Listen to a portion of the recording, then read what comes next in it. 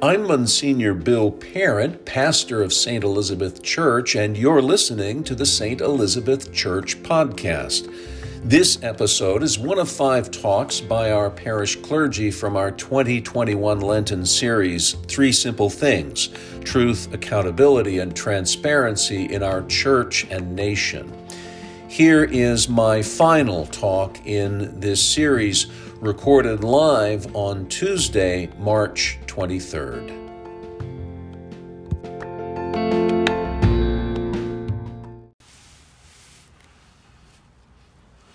Please rise for our gospel.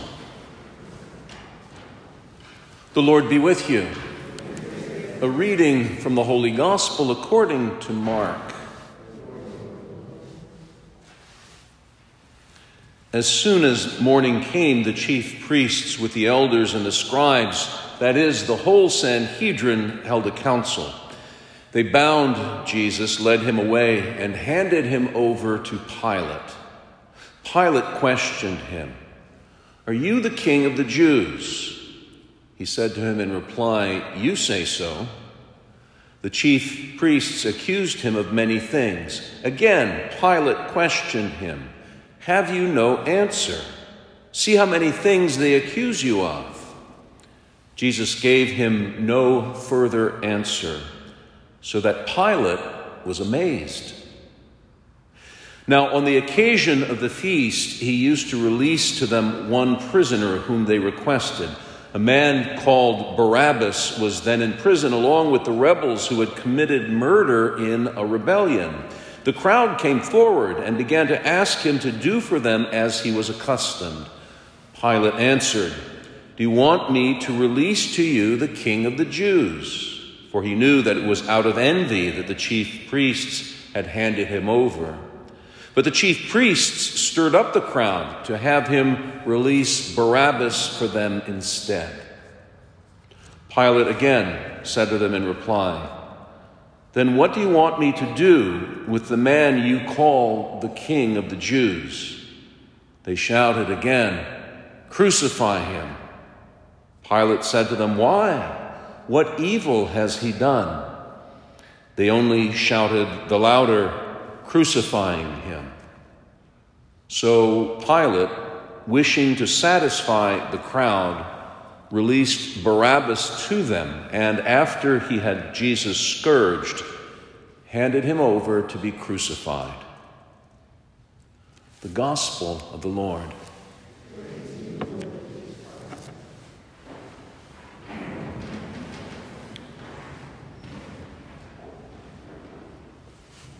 Three simple things, 2021. Truth, accountability, and transparency in our church and nation. Part 5 of 5 parts, in which I will try to answer this question. Where do we go from here? Answering this question begins with understanding as accurately as possible where here is.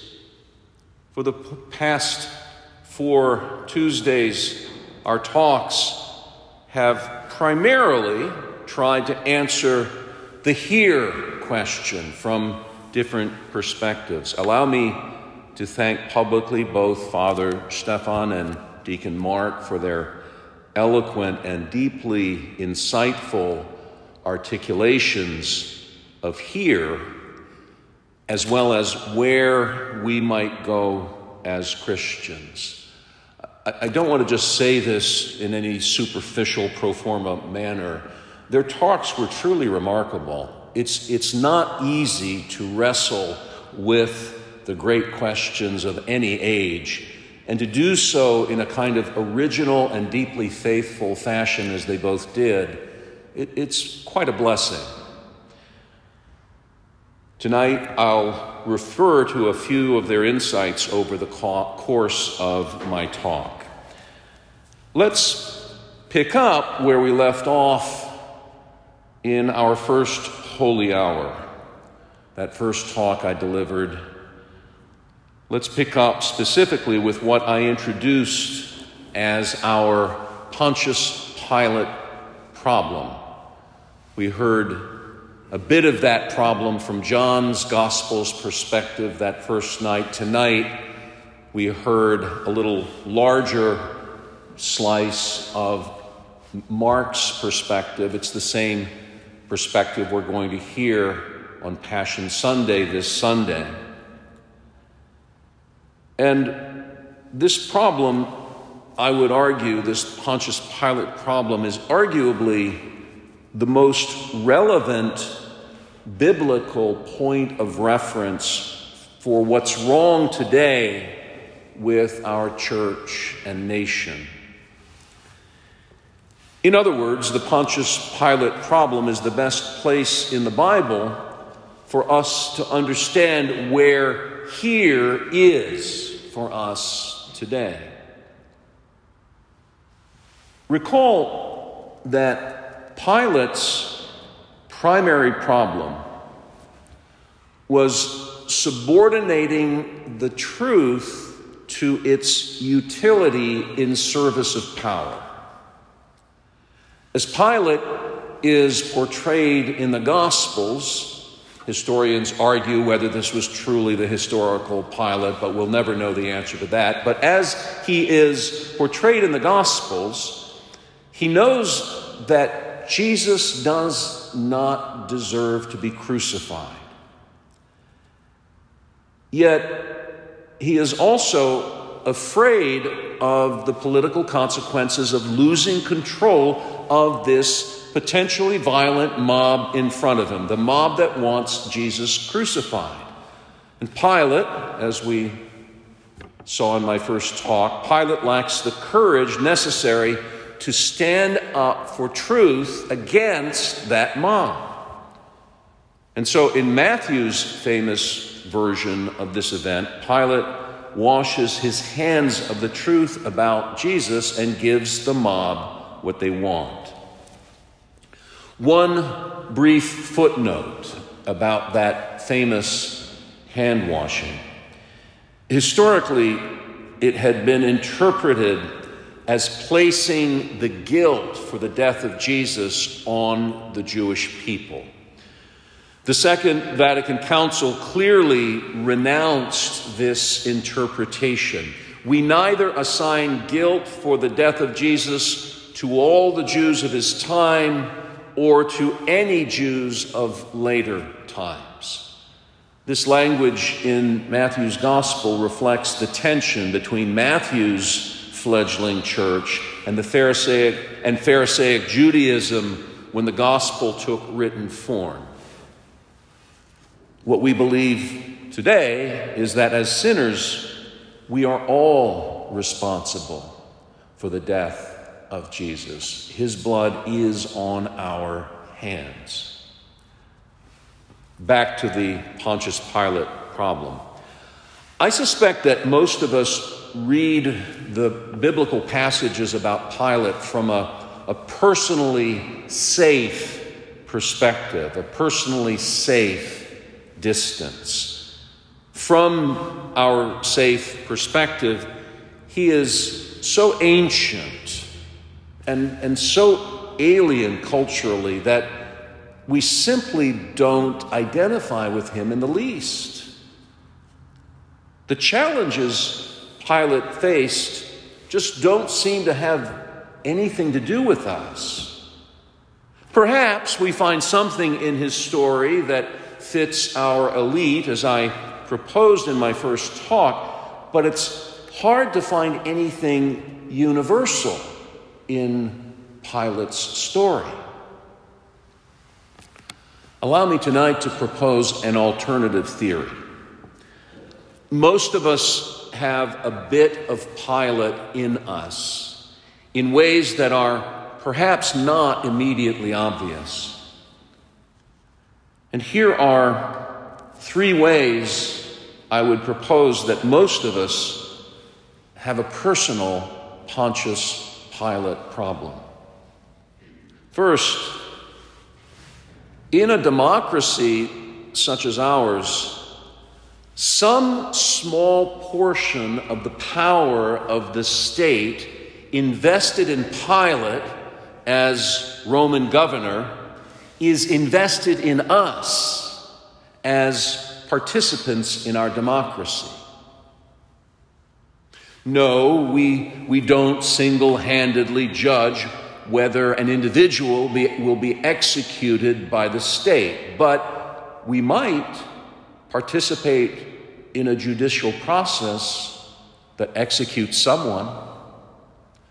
No, we don't enforce the laws of a foreign occupying empire, but we do have some role in the laws that govern us. In these and many subtle ways that we usually take for granted, our relation to the power of the state has more in common with Pilate than with the ancient Jews he governed.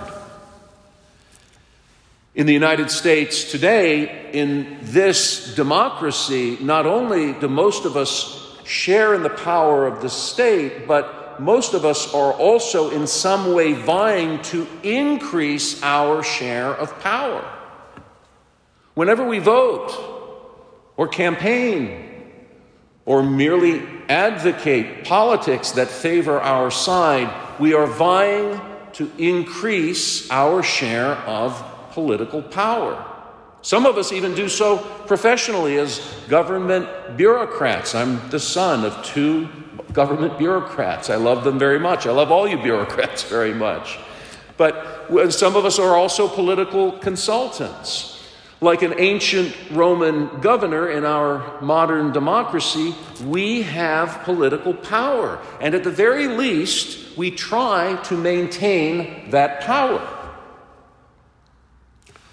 A second way that we have a personal Pontius Pilate problem is in the encounter with the mob that threatens power. What mob, you ask? The ubiquitous mobs that populate social media. Angry voices whose calls for cancellation echo the ancient biblical mob calling for the crucifixion of Jesus. Today, those mobs sometimes enter real time and space when protests turn violent and mobs storm our capital or city halls. What unites these politically disparate mobs is self-righteous fury. At some scapegoat, they are absolutely certain is to blame for this outrageous injustice. No context, no nuance, no humility, and above all, no mercy is allowed. Punish him, punish her, punish them. They are evil and must be punished for what they have done. And if you don't agree with us, we'll punish you too. Notice that the biblical mob, like Pilate, has abandoned the truth. Recall that the ancient Jews hated Roman domination. And they prayed for and even expected a great military or political Messiah who would free them from the Roman Empire. But since this mob wanted Jesus executed as a heretic for claiming to be the Son of God, they were willing to present him as an enemy to Caesar. There's great irony in that. And they pledged, in the process, they pledged their loyalty to Caesar. As the chief priests say in John's Gospel, we have no king but Caesar. I've already covered the third way that we have a Pontius Pilate problem, specifically subordinating truth to our quest for power, whatever form that takes personally. I bring it up here again, because once we recognize what we have in common with Pilate regarding power and mobs, we more easily recognize how tempting it must have been for him to abandon the truth about Jesus in order to satisfy the mob. How often today do we witness in our media modern Pilates washing their hands of the truth they spoke 5 minutes ago? And they do so as they try to give a mob that's come after them what they want. I don't observe this about modern Pilates unsympathetically. It's hard to face an angry mob that wants to destroy your reputation, your livelihood, your place in society. Now let's be honest, in our quiet moments, how often do we hope that an angry mob won't come after us? Like most priests, I have a nagging feeling that in the not-so-distant future, an angry mob will come after us, or after me as a priest. I said in my first talk that Pilate is an eerily modern figure in his willingness to abandon truth when it served his power to do so. He is also an eerily modern figure in the way he faces an angry mob and tries to accommodate that mob.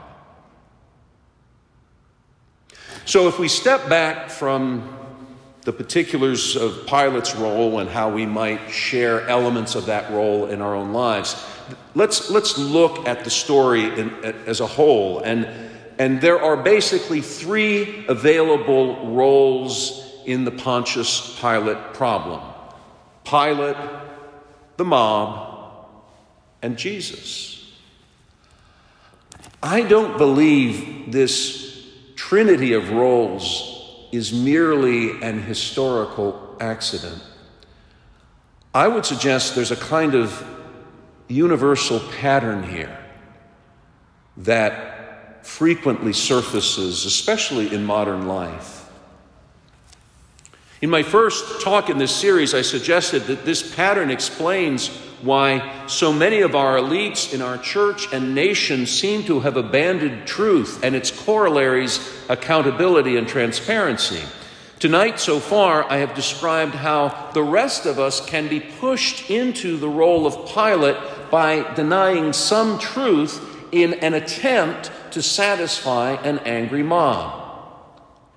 But there are those other 2 possibilities. We can join the mob, or we can stand with Jesus. Of course, we know as Christians, we are called to stand with Jesus. But what does that really mean? Since we are not the Son of God, but are rather sinners, often unsure of the truth in a complex world. Allow me to wind down this last talk by proposing a few practical steps. If here is some variation of the Pontius Pilate problem, then where do we go from here?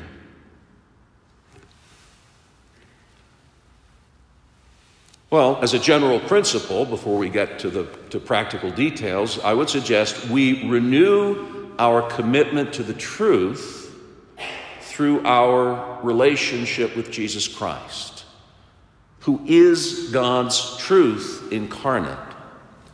And here I would cite a few of the insights that Father Stefan and Deacon Mark proposed in their talks. I'm just going to paraphrase, so forgive me if what I say isn't as eloquent as what they said. Both of them, in different ways, suggested that for Christians, truth requires an inward turn in the context of what we might call the light of Christ. It's not a merely personal inward turn. It's always in the context of a community and the light of Christ. But it is an inward turn. Deacon Mark expressed this in Trinitarian terms, in terms of our communion with the mutual shared love of the Father and the Son that is shared with us through the power of the Holy Spirit.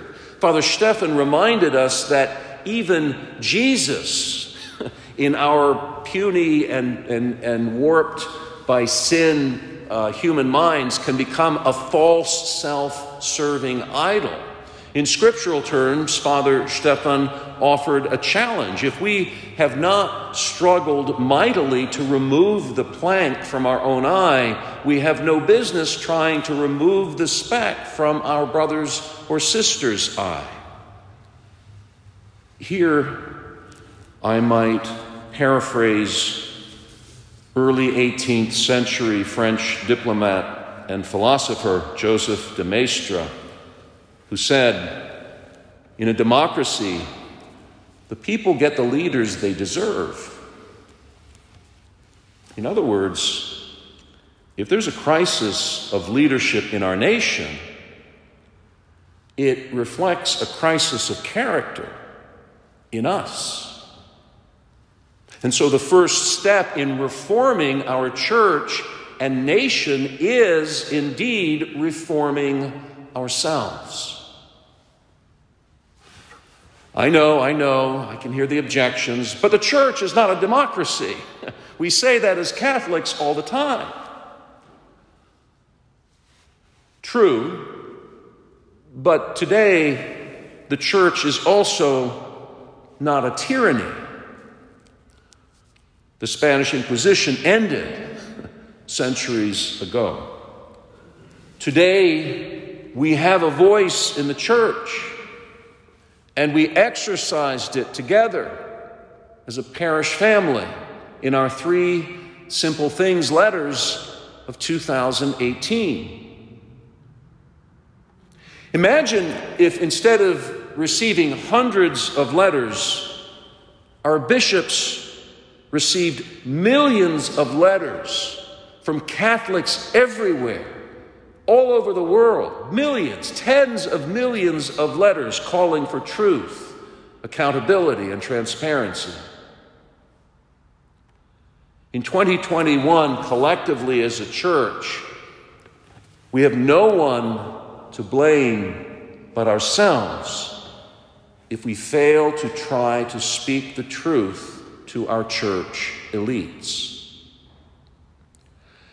And as Father Stephan reminded us in his first talk, our relationship with our bishops is a covenant relationship.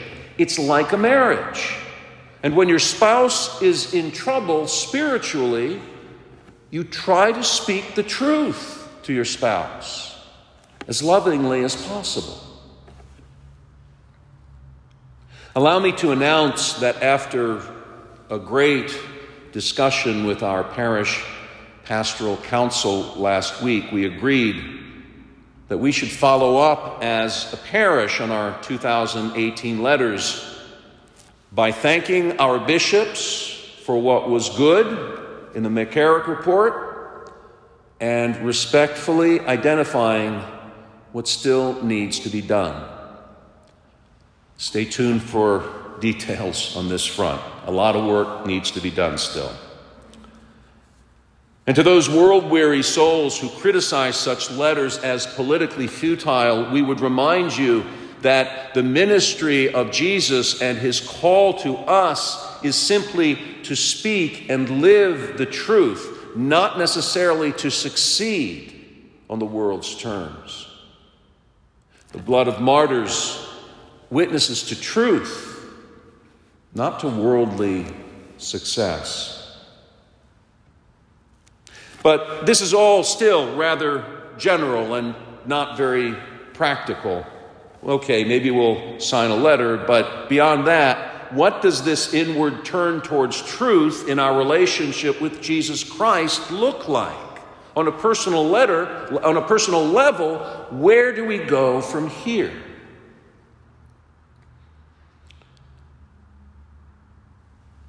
Let me suggest that the foundation for all of us is specifically by having a personal plan, a real personal plan, a concrete personal plan for seeking the truth actively and humbly.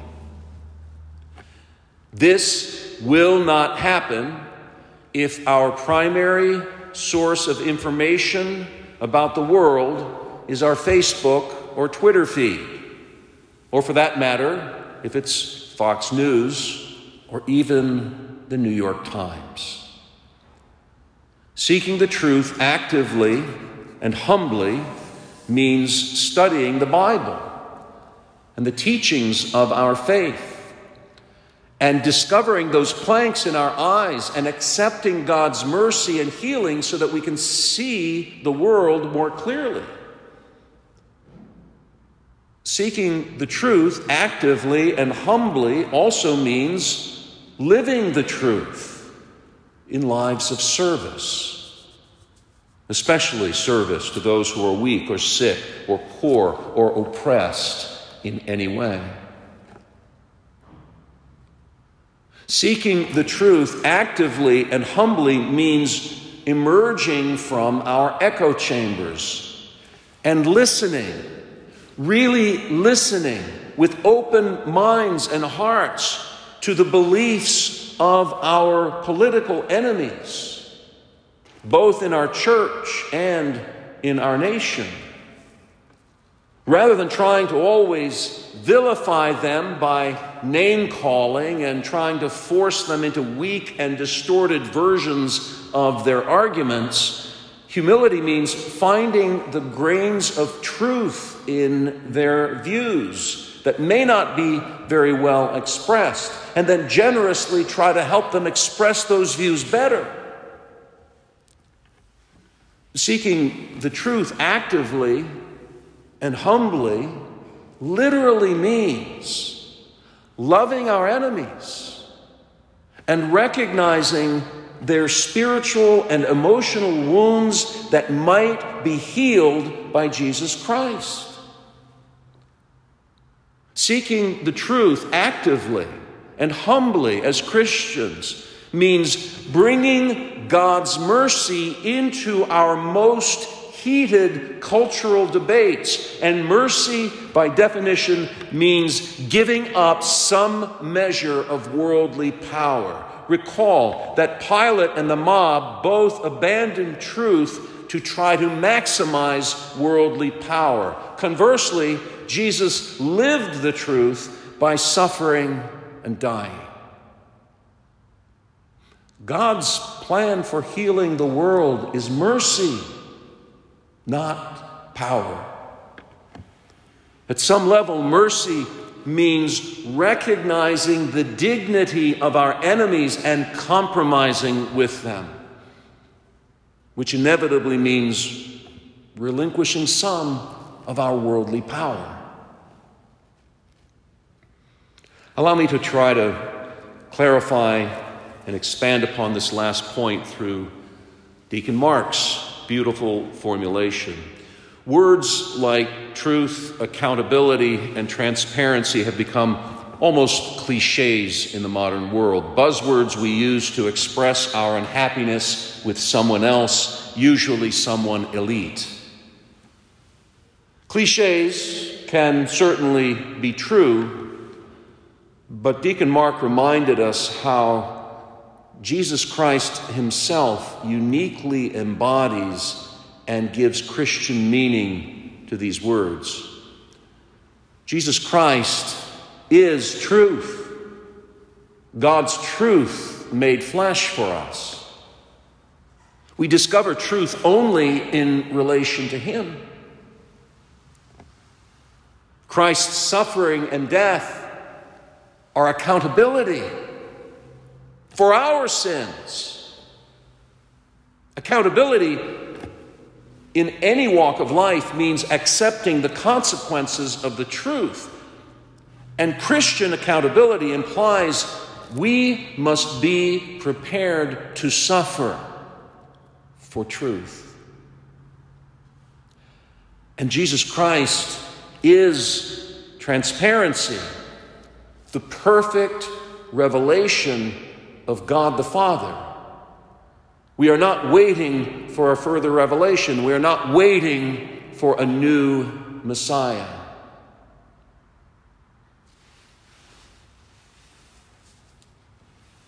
So let me conclude this series simply by saying thank you for your presence and patient attention tonight and throughout these talks.